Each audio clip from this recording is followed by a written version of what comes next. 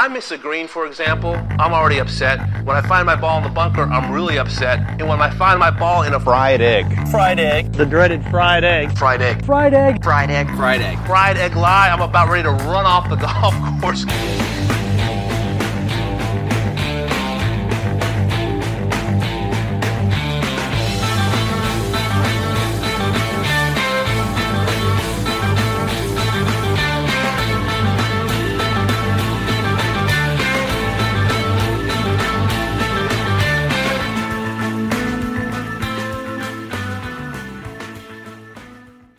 Ladies and gentlemen, welcome back to another edition of the Fried Egg Podcast. Today I'm joined by Mike Clayton, a golf course architect based in Australia and part of the Ogilvy, Clayton, Clayton, and Mead design firm. Mike, welcome on. Thanks, Andy. Thanks for having me. Yeah, excited to talk golf course architecture, some Sandbelt, Australia, and learn a little bit more about your firm and what you guys are doing down under. Absolutely. Yep. Look forward to it. So I'd love to hear, I think knowing you a little bit, I think you've got a really interesting background how you got into golf course architecture. Why don't you tell us how you got into golf and architecture? Sure. Well, I guess I got into golf, my first sort of experience with golf was my parents decided to take the game up when I was about, 7 or 8. And they dragged my sister and I out to the golf course and, wander around with them, and we hated it. It was not interesting at all. Maybe I would have been hooked if I had been allowed to swing a club or try and have a hit, but they were just new to the game and probably nervous that I'd, hit a shank and smash a car or something. So that was sort of my first taste of it. And then years later, my parents were teachers, and they would start school a bit earlier than I would, so that they would drop me at my grandparents' house, and I'd just, watch TV for an hour before they would take me to school. And one morning, the golf was on, and it was, I reckon it was the 88 US Open. So it was Curtis Strange and Faldo. And I was kind of, I found it quite, captivating really, because it was a tight finish. I thought Faldo was cool because he looked like Harrison Ford, and Indiana Jones was big at the time. So I was rooting for him. And I went to school, and lo and behold, they tied, and so it was a playoff. So the next day I got to see it again. And that probably was what really grabbed me. And then I kind of found my parents' clubs in the cupboard at home and started kind of chipping around the backyard. And so my dad decided to take me to a driving range, and it kind of went from there really. And he was keen to take up the game with me, so we sort of started together. And I was probably 11 or 12. And went from the driving range to a local kind of muni or, public golf course. And then I sort of joined a proper golf course, if you like, when I was perhaps 13, 14. Then I joined Peninsula, where we're working now, when I was 17. I was there for about 20 years. And then 6 years ago, I joined Kingston Heath, because I live literally next door to Kingston Heath, which is kind of nice. Yeah, it's a good spot. Yeah, so that was sort of my introduction to golf. To golf course design was a little bit later. I mean, I think like most kids, I kind of drew golf. Once I was into golf, I was really into golf. I would read all the magazines and, see photos of Cypress Point and Augusta, and, that was just like Disneyland to me. And I guess the thought of ever seeing those was certainly, really held my attention. And then my boss at the time, I was working in a golf shop when I was about 15 or 16, and my boss got a copy of one of the limited edition copies of Tom Doak's Confidential Guide. And I borrowed that, and sort of reading through that, started to understand that there was this whole other element to golf courses that I'd never really thought about. I guess like most kids, you sort of the condition of the course is probably how you measure whether it's good or bad. And suddenly he was, talking about routings and talking about all these things that I didn't really know what they were. And then as my golf improved, I was in what's known as the Victorian Institute of Sport, which was it was kind of Australia's answer to the college program in America. So it was started in the 90s. Robert Allenby, Stuart Appleby, Geoff Ogilvy, Aaron Baddeley, they all came through that program. And through that, I got to travel. I was a good amateur, so I played sort of internationally a fair bit. And I used Tom's book really to find all the courses near where I was playing that are worth seeing. So that it kind of extended from there. And then I was never really comfortable with the idea of playing professionally. I did briefly, but I don't know. Maybe having options isn't a good thing if you're trying to be a professional golfer. But I'd finished a degree in engineering, and I didn't want to be a struggling pro by any stretch. And I was interested in golf course design, obviously, but figured it would be really hard to get into. But then Mike Clayton and a couple of other guys who had started a company together got the job at Peninsula to do some work, which was where I was playing. And I knew Mike through golf, and sort of approached them whether they needed sort of some help or part-time work, or how I could kind of get involved in golf course design. And that was in 2000. So, and Ashley Mead actually joined that firm at the same time to help out with construction. So Mike, Ashley, and I have worked together for 18 years.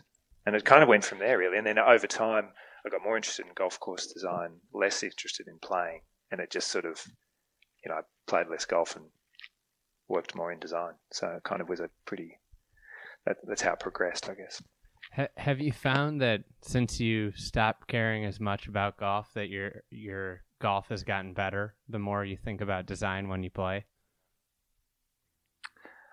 I enjoy it more, certainly. I having a bad round and not worrying about, not having to stress over all these putts you've missed or this shot you've missed and having to go to the range and work on it. I enjoy my golf again, where you just have a round, and once you putt out on 18, that's the end of it.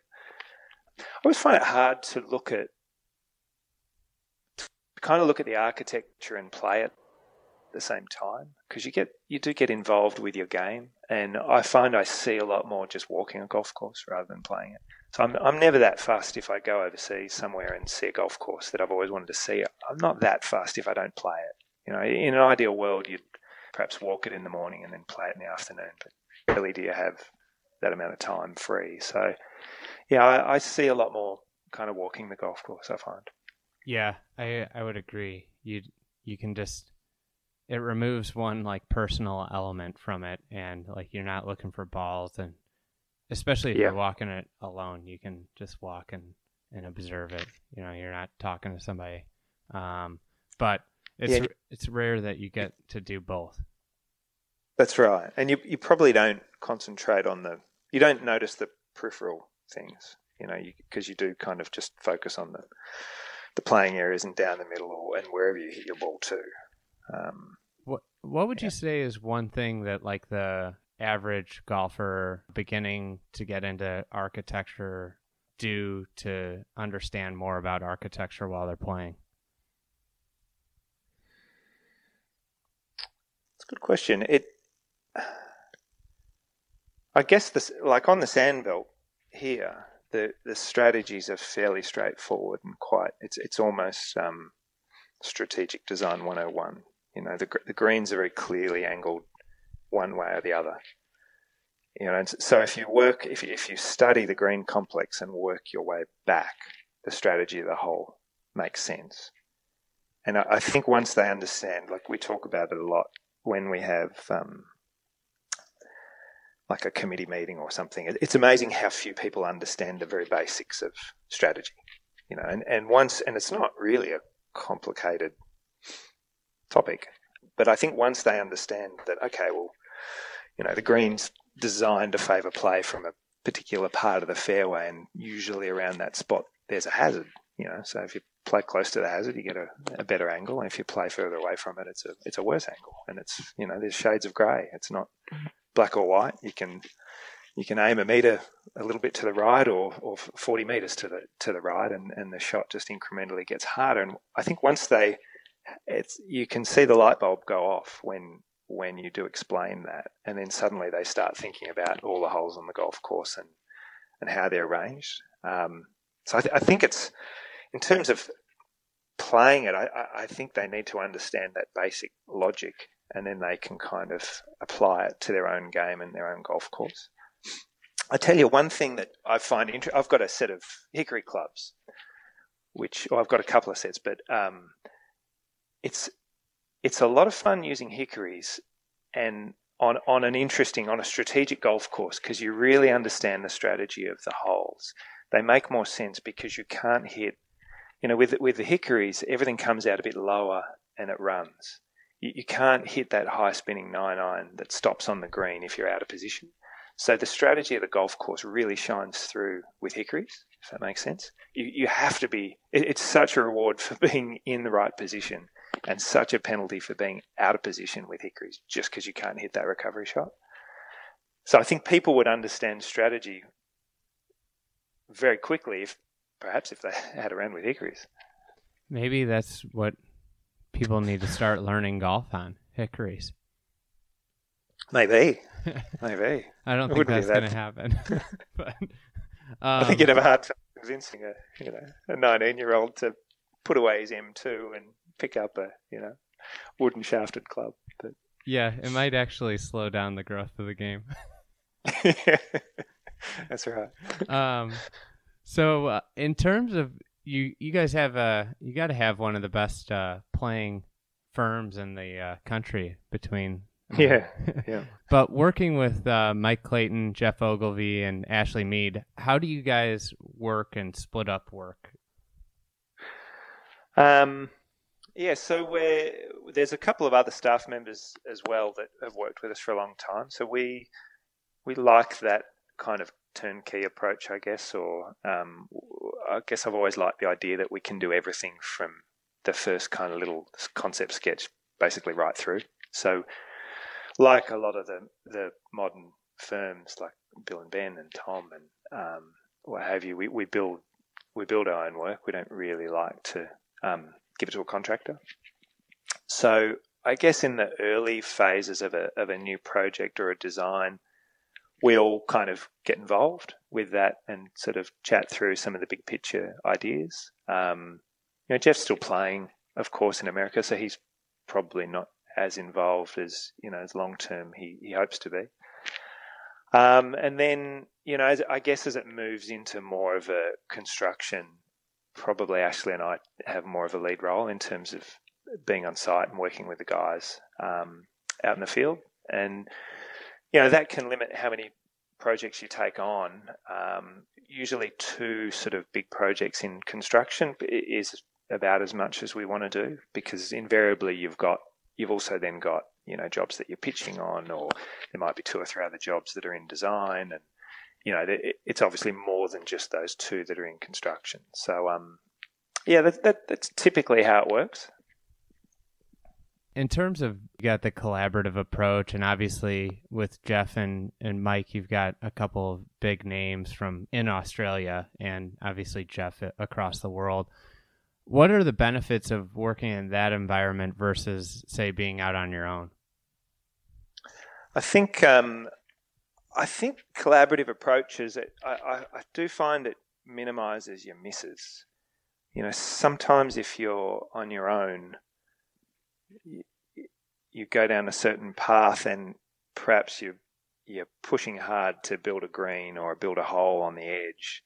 It's helpful to have someone with fresh eyes come out and say, "Ooh, I think there might be a bit of a stretch, or it's a little bit too hard, or a bit too slopey, or because you get so engrossed in that project that sometimes you forget to step back and look at the big picture.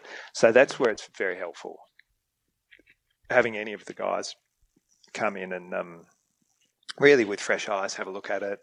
Geoff and Mike, certainly from a playing point of view, is really helpful as well. I know there's been you don't build too many tournament golf courses. There's not many tournaments in Australia, but we do consult to a lot of courses that host tournaments. And it is sometimes interesting. You sort of forget how good those guys are, how far they hit it, what they see as being a reasonable shot to take on under certain conditions. So it sometimes just kind of puts a different perspective on a hole. So that's always interesting. Versus on your own, perhaps maybe the negative of a collaborative approach is that you may not get those way out ideas because they might always be tempered by in a collaboration. But I think if you come up with an idea and put a case forward to why it's a good idea, typically we'll go ahead and build it, and then just see how it evolves. You can always, by building your own work, that's the advantage. You can build something. If it doesn't look right, you can just change it. Yeah, that's. I think sometimes I would benefit from somebody reading over some stuff that I write, because sometimes I might go a little far. Yeah. It's like the email. I never send an email at night. Because you can get. It's amazing in the morning when you wake up and have a read of that same email. You're like, oh, yeah, I'm not sure I can send that. I send all my emails late at night, so that might be one of my problems. Wait for the morning. So you're finishing up a project, Land High International in China. Yep. I'm curious how golf design and the golf culture is different there compared to Australia or the States. Yeah, it's someone once described it to me as that, golf in China and perhaps some other, not just China, but in the countries where golf is new, that it's sort of an unsophisticated market, and it's not a criticism. It's just that because golf is so new, they don't necessarily know what's good and bad. What's good design, what's bad design. In America, you've had 100 years for it to evolve and to educate people, and likewise, longer in the UK, about 100 years in Australia. So it is tricky trying to, so things like, I guess most clients in China would expect a par 72, for instance, because that's kind of what they understand as being the norm. And, 4 par 3s and 4 par 5s and sort of all those things, just when you're new to golf design, the things that you kind of understand as being the norm, that's sort of, I guess, where a lot of the golf is at. So that can be a challenge for sure. I know when Bill and Ben were building Shenquen Bay, supposedly that it was so different. I think people were wondering just how the Chinese would react to it, because it was a course that you would expect to see, in America, but perhaps not in a country where most of the golf courses were your typical resort style golf. Lots of water, sort of resort style bunkers, and they were wondering how they would react to it. But I believe the client there was very worldly. It travelled extensively around the world, so he kind of was confident that was the right approach. Yeah, in China, they, unlike the UK, they started with St. Andrews. America, we had Chicago Golf and Newport Country Club. Australia, you had Alistair McKenzie pay an early visit and kind of set Melbourne on the right path. But in China, they got Jack Nicklaus and Arnold Palmer designing courses. And the era of signature design gave birth to golf there. Absolutely, yeah, that's right. And now it's an interesting, because of the moratorium on new golf courses. I believe there's 496 legal golf courses now in China. Because they've closed so many that were built illegally, and that hasn't really been opened up yet. So depending on how long that goes, because the course we're working on there was an existing golf course, and it's a redesign.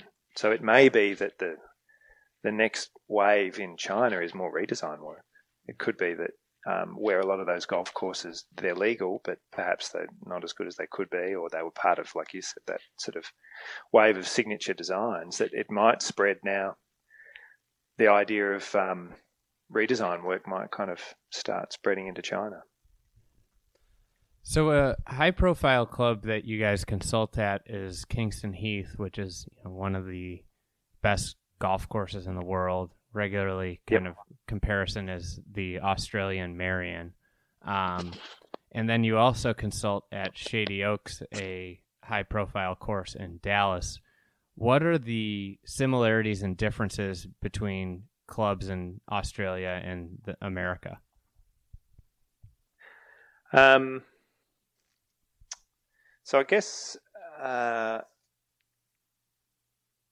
Shady Oaks. So it's a really pretty parkland style golf course. Robert Trent Jones Sr. built it for Marvin Leonard in the 50s on the back of Colonial. So they built Colonial and they wanted a smaller private members course. Went to Shady Oaks, and of course Ben Hogan came across as part of that as well. So that became his home.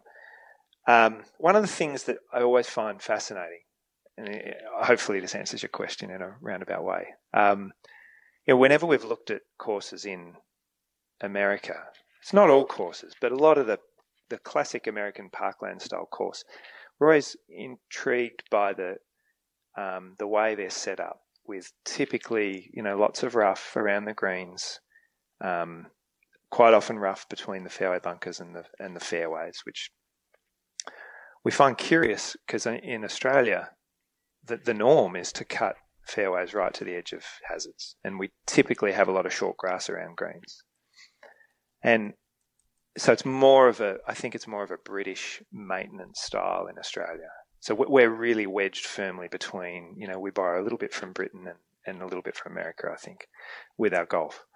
They certainly play firm and fast like they do in Britain, but there's other elements that are kind of similar to America. And what I guess is always interesting, and part of the pitch to Shady Oaks, or one of the things we sort of talked about, was that it's kind of interesting that Augusta, has been. If you asked most tour players what their favourite course is of the year, most of them would probably say Augusta.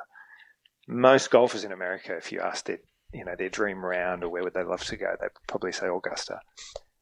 And Augusta, it's essentially maintained like a sandbelt golf course. It's short, heaps of short grass around the green, short grass to the edge of the bunkers. It's kind of like Royal Melbourne, really. It's very similar.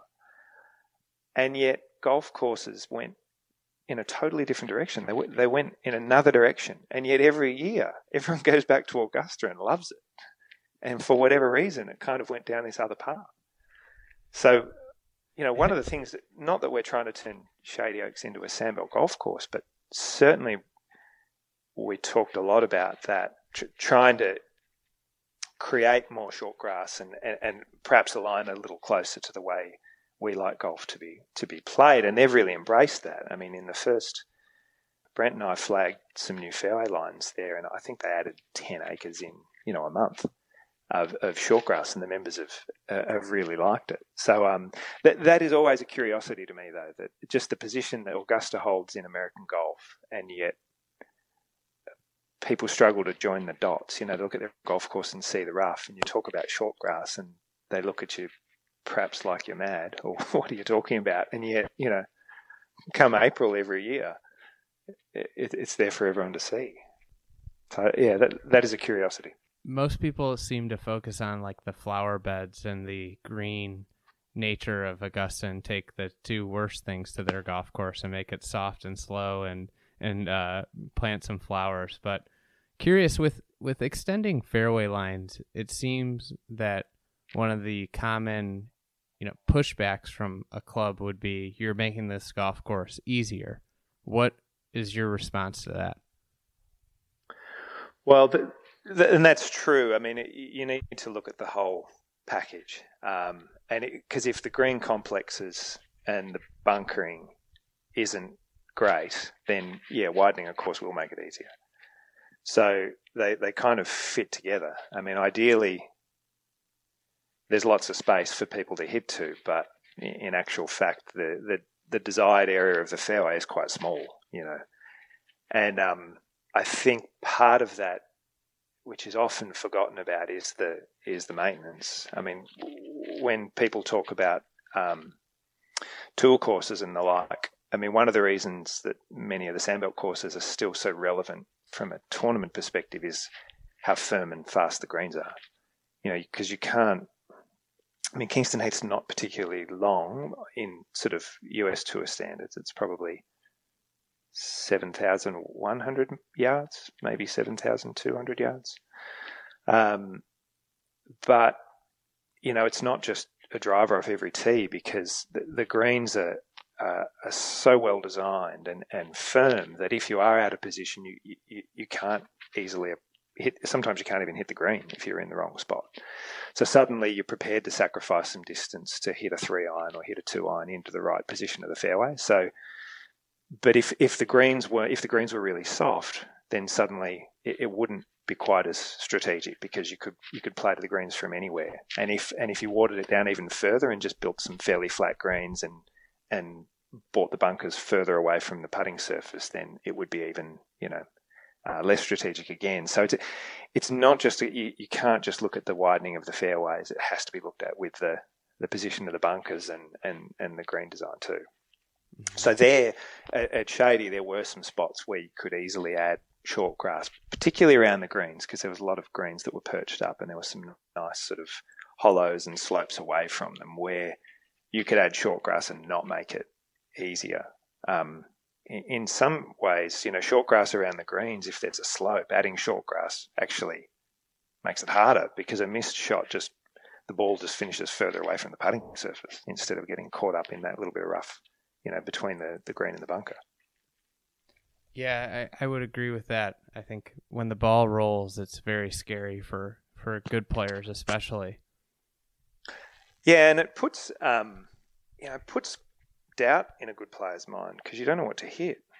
If it's done well, so suddenly you've got 5 clubs in your head thinking, well, do I hit the kind of that 3-wood bump and run that that Tiger kind of did a fair bit of, or do you try and hit a lob wedge, or do you bounce it into the slope with like an 9-iron or a wedge, or do you putt it? But the great thing is, for a hacker, for a bad player, they can just pull a putter, and they can at least kind of knock it up there and knock it on the green. They probably won't get up and down, but it's a really that's where it's a clever hazard, because it's hard for the good player or confusing for the good player, and kind of easy for the average player. Yeah, I'm in agreement there. A big, high-profile project you're working is Peninsula, which is the course you grew up playing in Melbourne. Yep. Is there some pressure with all the great courses around Melbourne designing a new course with all the historic courses? There is. I mean, it's a great bit of land, almost the equal to Royal Melbourne, really. But it was a course that it never quite had reached its potential. So there'd been redesign work done there previously, and we'd done quite a lot of that. But it was done on a shoestring, and it was never a comprehensive sort of redevelopment. And I guess that they merged with a golf club called Kingswood. So now it's sort of Peninsula Kingswood is the new club, and that allowed them financially the opportunity to look at a much bigger redevelopment, which is what sort of we're 2/3 of the way through. And the challenge for them absolutely is, so when people come to Melbourne and want a taste of sandbelt golf, they typically go to Royal Melbourne and Kingston Heath. If they have time, they might go to Metropolitan Victoria, and usually that's it. Then they go. They might go down to Tasmania to play Barnbougle Dunes or King Island, and then they're gone. And as a result of that, or this has actually influenced that mindset, that there is a big gap between those 4 elite sandbelt clubs and kind of everyone else on the sandbelt. So their challenge and our challenge is to kind of turn 4 into 5. When people come to Melbourne, they want to go to Peninsula Kingswood. So there is a lot of pressure attached to that. I mean, we've assembled a really good team down there, and so far the results are showing that it's looking really promising. But it's a hard nut to crack, that elite sandbelt club, if you like, because they've had 100 years and copious tournaments that have kind of created their reputation. So it's hard to. We're trying to do 50 years work in 3, and it's, even if we get the product there, it's still going to take a little time for, I think, for that to influence, rankings and how people view the golf course, both here and overseas.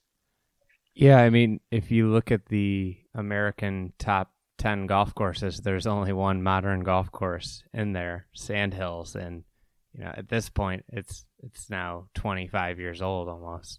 Yeah, that's right. Yeah. So it's tricky because the history and the tradition always get lumped into judging the golf course. Are you guys pulling a lot of influence from those area courses, or are you trying to build something new and unique? No, we're one thing. It's a bit of a cross between, or a bit of a hybrid of some of the other sandbelt courses. There's 2 courses there, so there's a north course and a south course, and we built many years ago a creek on the south course through sort of a low section of the course, and looking at old photos of the site, there were actually quite a lot of creeks that ran through the property, so there was quite a few wet areas, and so we had an idea to maybe make a better looking creek. We used a local stonemason to kind of create the impression that it was like an old ruin, I guess. So sort of it was interesting because clients typically judged how well he did a job by how perfect the rock work was, the dry stone wall. And we were like, no, we don't want it perfect. We want it rugged and old and sort of, almost falling apart. So he really enjoyed it because it was totally different from what he was used to. And so we did that on one hole, and it worked out so well. We ended up creating that creek network through a number of holes. So in a way, that became a bit of a signature of the south course, whereas the north is a bit more elevated, it's a bit more undulating, it's sandier, and so it's probably more, and the vegetation's better, a lot more heath and kind of almost a monostand of the manigum, which is the kind of the tree which most would identify with a lot of the sandbelt courses. So it's probably more of a typical sandbelt experience. And whilst the south is a sandbelt course, it's just that the creek kind of creates a little bit of a point of difference between the north. In terms of the greens and the bunkers, though, they probably weren't. One of the big drivers of the project was conditioning. They've never really had firm, fast greens, which are kind of synonymous, I guess, with sandbelt golf.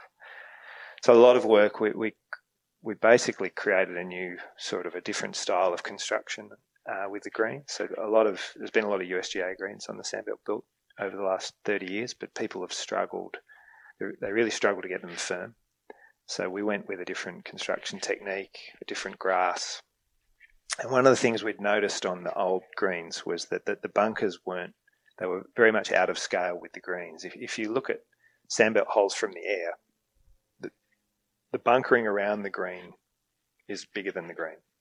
So really, that's what helps create the scale of the green sites on the sandbelt. I mean, people look at Royal Melbourne's greens and think they're enormous, and they are big, but they're not that big. The reason they feel big is because it's so expansive around the green. The bunkering's really expansive and a lot of short grass, so they're these big.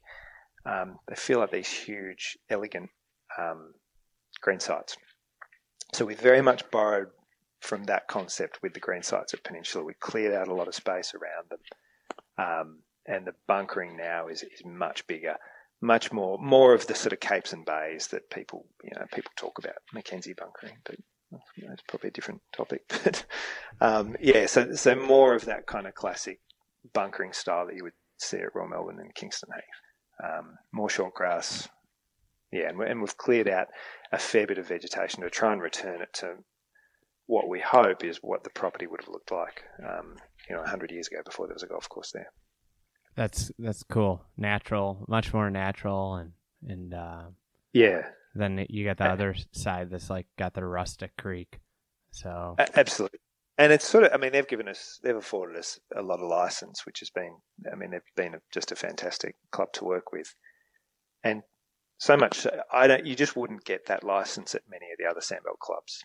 You wouldn't be afforded that amount of license. But as a result, what will happen is that, the North is the sandbelt golf course that so many of the other sandbelt clubs want to be. So they really do have the potential to leapfrog a whole bunch of clubs and, put themselves as a 36-hole venue. They should be. It should be the place to join in Melbourne. Yeah, and you get variety between the two Yeah. courses. So it's so with you be down in Australia, I'm curious, I ask this question every once in a while. Who's on your Mount Rushmore? So for architects, that's a Mount Rushmore. I don't know if you know, is a famous. No, I don't know. Sure. Well, it's hard. We're so heavily influenced by Alistair Mackenzie here, rightly or wrongly, but I think probably rightly. But he only spent 10 weeks here, Mackenzie. It's an interesting story, and so he came here. Royal Melbourne engaged him to come out, I guess through the R&A connection, to come out and design their course. I think he got paid £200, and to help pay for that fee, they sort of farmed him out to a lot of other golf courses, and they did a deal with him to split the fee. So for any other work that they could find for him, he would go halves on his consulting fee. And he was seriously active. I mean, he came here to Melbourne. He did the design for Royal Melbourne. He consulted to Kingston Heath next door and did a bunker plan. So, at that time, it was quite common for courses to get built, and then they would do the bunkering scheme after they opened. So they would kind of see how people played the golf course and then figure out where to put the bunkers. So that wasn't uncommon at the time. So he did a bunkering scheme for Kingston Heath. He did a plan for Metropolitan. He did a bunkering plan for Victoria. He went to Adelaide and did a design plan for Royal Adelaide. He went to New South Wales and went to New South Wales Golf Club. Royal Adelaide, he consulted at Bonnie Doon. He consulted at 2 or 3 others. He went to Queensland and consulted to, I think, Brisbane Golf Club, Indooroopilly Golf Club, all in 10 weeks. And he saw really nothing built. He saw the 5th West at Royal Melbourne either built or partly built, which is that kind of famous, iconic par 3 from the elevated tee, elevated green, and you hit across the valley. And he supposedly saw a little bit of 15 at Kingston Heath, the uphill par 3, which was previously what could only have been an odd hole. It was a blind par 4 over the hill. So he brought the green back to the top of the hill. And I think he saw some bunkers built on the 13th at Royal Adelaide, and then he was gone. But he struck up a relationship with Alex Russell, who became a designer in his own right, and designed a pretty cool set of 4 golf courses. He did the Royal Melbourne East, he did Lake Karrinyup in Perth, he did Yarra Yarra, and he did Paraparaumu in New Zealand, which is a Great Links course. And he also taught a father and son team of construction guys. So Mick Morecambe, who was the Royal Melbourne superintendent, he built all his work there. And then he built the work at where they did a couple of greens at Metropolitan and did work at Victoria. And basically what you know as the Sandbelt look with bunkers is very heavily influenced by Mick Morecambe or his son Vern. And Vern became the superintendent at Kingston Heath, where he was for 46 years. And he changed that golf course a lot. He changed the bunkering a lot. He redid greens. He redid tees. So it's always interesting with Mackenzie just how much people talk about the credit. The big unknown factor, like his primary influence was 10 weeks long.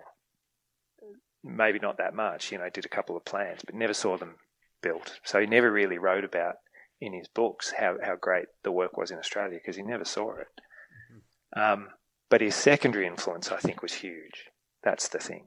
He was clever that he found guys that were talented, I guess educated them, and then they then went on, and that then influenced the next generation and the next generation. So it was a defining moment. Those 10 weeks really did change the course of golf course design in Australia. So as an Australian, to get back to your question, he's clearly front and centre in the Mount Rushmore of golf. I think it would be crazy if somebody did a golf course the way they used to bunker it. If they waited till some people play it and then bunkered it, how much more effective and how fewer bunkers a golf course would have.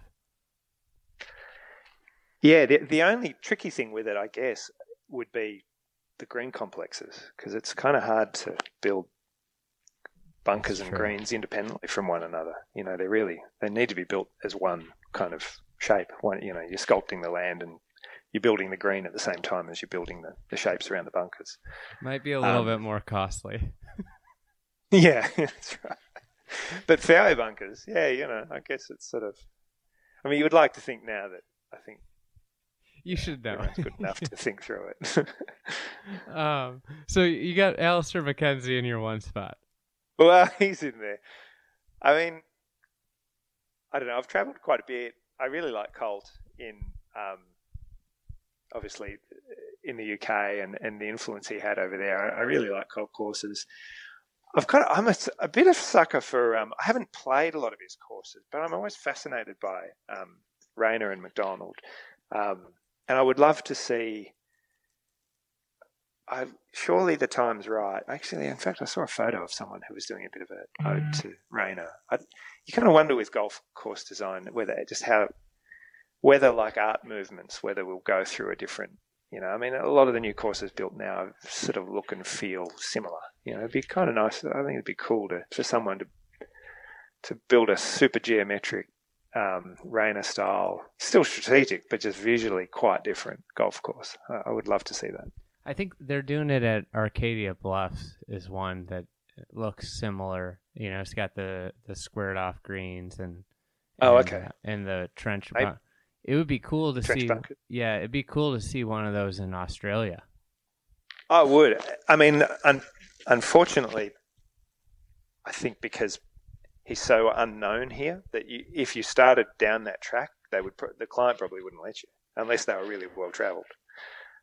They would look at it and go, "Oh, what are you doing?" That would be the challenge. The challenge to convince them that it's a worthy cause. Probably I would probably have Mackenzie, Colt. We'll put Mick Rayner. We'll make him one. Yeah, and maybe just hanging off the edge. I think the Morecambes, I always feel a bit sorry for. I don't think they get the credit they deserve here in Australia. Anyway, everyone talks about Mackenzie, but when you look at Kingston Heath, it's a result of 4 or 5 different people over 100 years. It's not, to call it a Mackenzie course is way overstating it. How do you, I mean, as an architect and knowing that a lot of work in this era will be redesigns, and usually there's only one architect on the scorecard, what's your thoughts on approaching, should every architect be listed on a scorecard? Well, they very rarely, the magazines, and they very rarely get it right. They either don't research it properly, or they credit the kind of the known person. I don't really see why. I would prefer that they didn't credit any architect, to be honest. I mean, it's the champion's the golf course, and not the architects. Or trying to label one particular architect. It's so difficult. I mean, Kingston Heath, for instance, is it was a Dan Suter course. Mackenzie did this plan. Mick Morecambe built some work there. Vern Morecambe was the superintendent. I mean, we're the consulting architect now, but it would be totally wrong to credit us to it. And then you've had all different captains and presidents over the years that have influenced it. Yet the golf course today is the best it's ever been in 100 years. And if you tried to restore it to any particular era, even the so-called Mackenzie era, it would be a worse golf course. No way would it be as good as it is now. So it's kind of like, I don't know why. I mean, magazines are just obsessed by labeling each course with an architect. I would rather they didn't. Just call it, Kingston Heath. My uncle gave me this old Jeff Cornish, Ron Whitten book. It's called The Golf Course. He found it in his basement and gave it to me. And it's so funny. It's got like all the golf courses in America and the architect, and like there are so many that are off. Like they've got Shore Acres in Chicago, which is a Seth Rayner listed as an Allison. Yeah. It's like, how does somebody think that Rayner's work was Allison's? They're like completely different. Yeah. So unfortunately, I mean, in reality, not all courses. I mean, some new courses you could pretty confidently say who did it, but some courses kind of read like the credits to a film. I mean, you'd have to list 20 people, and which clearly no one's going to do. So I don't know. I kind of get a bit over the whole trying to label every course to a particular person or people. I wouldn't bother myself to leave it off. So a lot of my listeners are in America, and if you were going down, if you're an American going to Australia and you got 7 days, and it's probably the only time in your life you're going to go, what golf courses are you playing?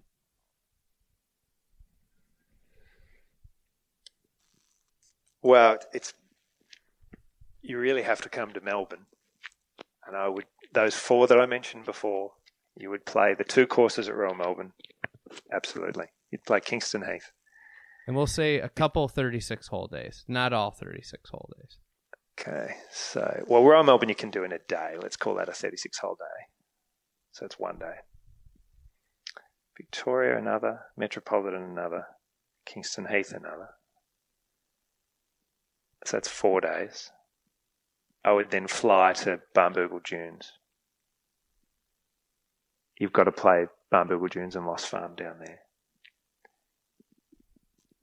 Then on the day or 2 left, you could go to King Island. Selfishly, I would say you've got to come and play Peninsula Kingswood because it'll be finished by then. Yeah. But it's always a tricky one because people ask us that question, would you go? But it's such a big country, and not that I'm, there's not the depth of golf in the other major cities as there is in Melbourne. I mean, you could extend that if you wanted and play 10 courses on the Sandbelt. Whereas if you went to Sydney, you might play New South Wales and perhaps the Lakes. Well, that's 2. If you went to Queensland, you're probably playing Royal Queensland and maybe one other. And Perth, there's really Lake Karrinyup. Adelaide, there's Royal Adelaide and maybe 1 or 2 others. So there's just not the depth. So to really get bang for your buck, I think you're better off staying in one place and doing it properly, rather than trying to fly all around the country. So I think it's the No Laying Up guys pretty much did that trip. I think it was Melbourne, predominantly Melbourne, and then go down to Tasmania. Yeah, it looked like an awesome trip. We constantly hear, it's on my bucket list. I'm not sure whether I'll ever get there. You've just got to suck it up and get on a plane. I mean, it's not that far. A couple of movies, a bit of a sleep, and you're here. So. Yeah, one of my buddies is trying to get me to go next year, or like this next holidays. So maybe we'll see. Maybe. I got a lot of places to go. every podcast, I add another place to where I want to go. But what's like is there any like hidden gems that are worth seeing that nobody ever goes and sees? There's a couple in New Zealand, definitely. Not many people see Parapara Umu. That's a really good links course. It's a fantastic golf course. And there's another course way on the southern tip of New Zealand, which is a links course. Let me think. I mean, there are some courses around that, certainly to an American, they would never have heard of, that are worth seeing, but you just probably wouldn't do them in your 7 days because there's too much other good golf. I gotcha. It's is Tiggerangi any good? The Mackenzie down there in New Zealand? Oh, Titirangi? Yeah, Titirangi. Yeah, apparently, so they restored. They did a lot of work there 10 years ago. Apparently, I haven't seen it since, but apparently very good. Yeah. And then of course you've got the newer courses there as well, which are really good. So you could easily do a separate trip to New Zealand in 7 days. It's not that far, too, right? No, it's like flying to Perth from here. It's like a 3-hour flight. Yeah. From New Zealand. It's not very far at all. You just need a month, really. You need a month everywhere. That would be better. Would be better. I mean, it's a long way to come for 7 days. I will say that. Yeah. I mean, you're just getting over jet lag, and then you're going home again. If you could stretch it to 2 or 3 weeks, that would be better. Yeah. So we'd be missing out if we didn't talk about your sketches, and I mean. Oh, okay. Yeah. You're one of the world's forefront golf sketchers. How did? Oh, I don't know about that. Were you just always good at drawing? Yeah, I was always interested in it. My dad was an artist, so he taught art at school. So he was an art teacher. So when I was young, I had a teacher right there at home. So, and I enjoyed sketching. So he would sort of show me basics, perspective, and if I was drawing something for a school project, he would sort of show me perhaps a better way of doing it. And so I kind of picked it up and put it down over the years, but never really seriously did it. And to be honest, it was only when I got into golf course design there was a reason suddenly to draw, because it was very helpful. I think when I first started working in it, because no one else really could draw, it was an advantage to, if I had an idea for a hole, to be able to get a bit of paper and draw it on it in the field and say, what do you think of this? Suddenly, it was something that everyone could see and everyone could understand, and it was a really good way of getting your point across. Whereas otherwise, everyone's just, pointing at various things, and so it's confusing. So there was a reason to draw, and then if you're in a committee room, or sometimes I would draw for a plan, to like do a worked up sort of drawing to do as part of a presentation. So I think that certainly got me interested in it again. And then when Barnbougle Dunes was built, Richard, the owner, wanted a course guide. He wanted a yardage book. And I'd done ones before when I was playing, just sort of little ones. But suddenly this needed to be like a commercially produced one. And I was pretty comfortable I could do it. And that was really the first one I did. And then out of that, just not really, I didn't really ever advertise, but just word of mouth. People asked me to do other course guides, and then I was quite keen to get to improve my proper painting, so not just course guide drawings, but actual landscapes and things. And so I just, over particularly the last 10 years, I've probably spent a bit more time doing it. And I don't have as much time to do it as I would like. It's only when people ask me to do a painting or commission me to do something, it tends to sort of maybe I panic and think, okay, now I've really got to knuckle down. So that kind of forces me to really spend my spare time painting for a month until I can produce something that's really good. Mm-hmm. And then, but then it's not like I'm sitting at home each night just, with the paints out, sketching and the like. But yeah, well, you gotta have a life too. I enjoy it. Yeah. What was that? Sorry. You gotta have a life too. You can't just work or do. And because we've been so busy, it's just I probably haven't spent as much time doing it. But just recently, I did. A friend wanted some gifts for. He took a group over to America, and so I did 6 kind of proper watercolors for him, and they turned out really well. So that was good because I basically painted for 2 months doing those in my spare time, and I definitely got improved at the end of it. I felt pretty good. So I'm a horrendous drawer, sketcher, painter. Yep. What would be the most basic, easy piece of advice for somebody to get a little bit better? I think you've got to understand perspective. I think really So you mean like to draw a picture of a hole as it looks like if you're standing out on the golf course? Yeah. Like if I wanted to draw a hole, I'm Yep. horrible. I feel like I'm a 30 handicap asking for a tip on the range before a round right now. Yeah, I mean it's really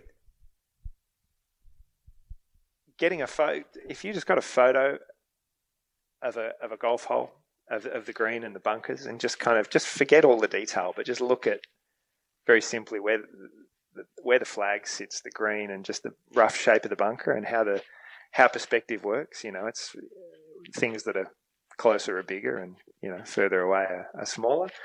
Just having an understanding of that would be very helpful.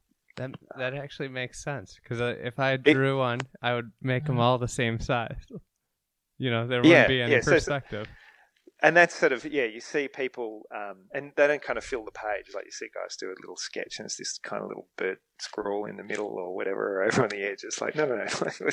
let's fill the page. Let's make the green, just sort of understanding the size of things, how big a flag is, how big a green is, how big a person would be if it's standing on the green. Just kind of understanding the sizes and the scale and just how perspective works. You would go a long way to improving your drawing. You don't have to worry about, even if you can't, you don't have to be able to draw lifelike people or lifelike trees, but just a simple line drawing, just a kind of green and bunkers. It's so helpful. That's where it's helpful, I think, in design. It's just, you don't have to be brilliant at it, but it's very helpful to, like, if you're with someone on a machine and you want them to build something, that no one looks in plan view. No one sort of really understands if you draw something as though it's, because most plans are all from the air. It's very hard for people to understand how that translates to what's on the ground. Whereas if you can just do a really simple drawing either in the dirt or on a bit of paper, suddenly it all makes sense. How high a bunker lip's going to be, or the fact that, okay, you can see the left half of the green, but not the right half of the green because it's covered by a bunker. Or the bunker comes a third of the way across the green, or, those things in a very simple sketch. Suddenly you can give someone enough detail to spend the day building something. It means you can go off and do something else. That's where it's really helpful. Yeah, that makes sense. It's, if you're just telling somebody, they're going to take your words and interpret them in their head how they think that you want it. Yeah, that's right. We like to give the guys a lot of license to be creative, but if there's something that you really want, we want to make sure it's this or that.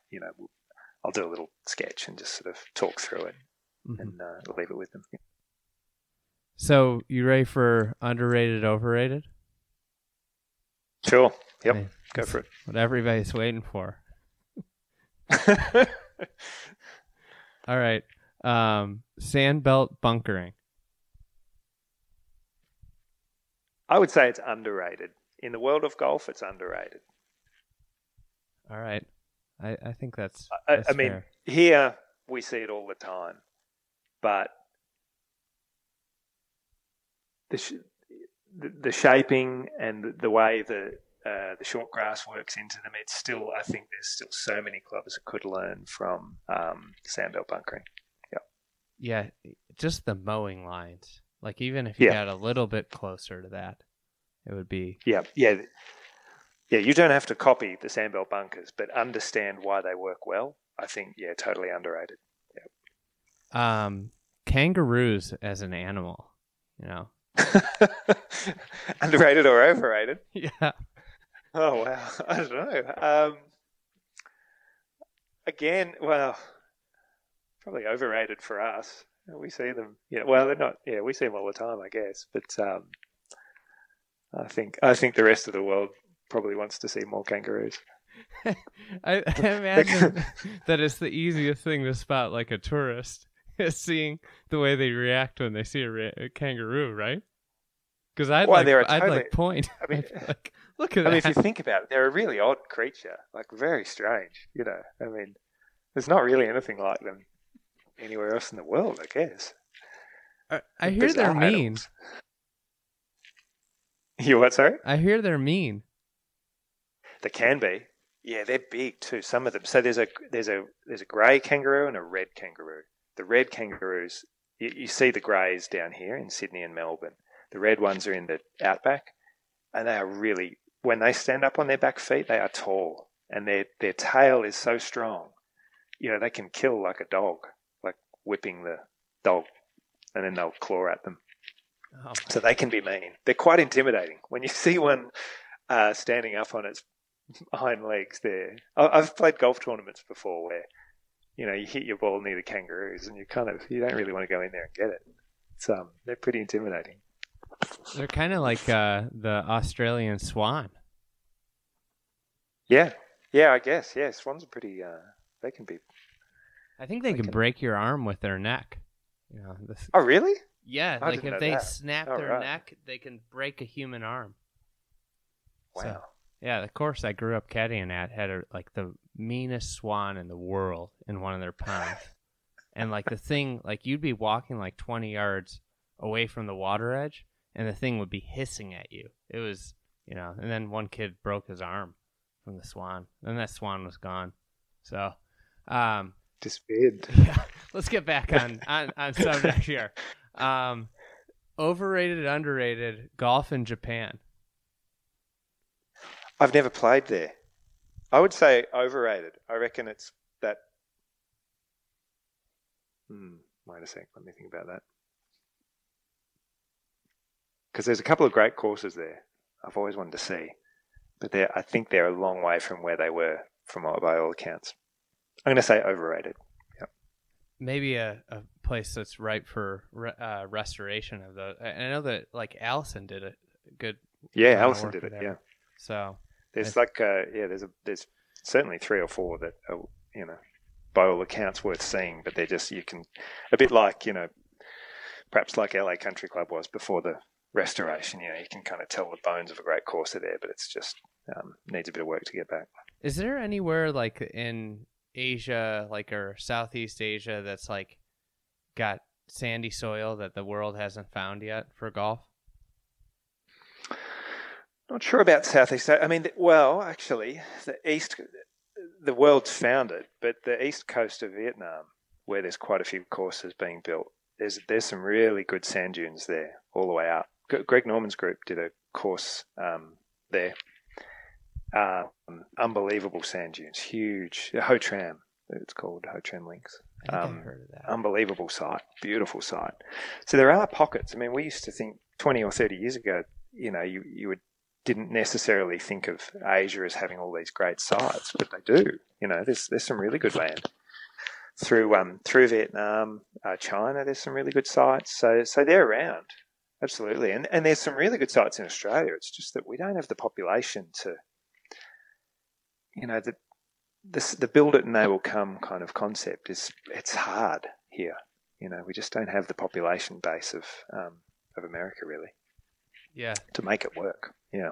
But there's some there's some brilliant land in Perth, up and down the coast where you can drive an hour up north of Perth and it is incredible land on the water, sandy ground, undulating, beautiful vegetation.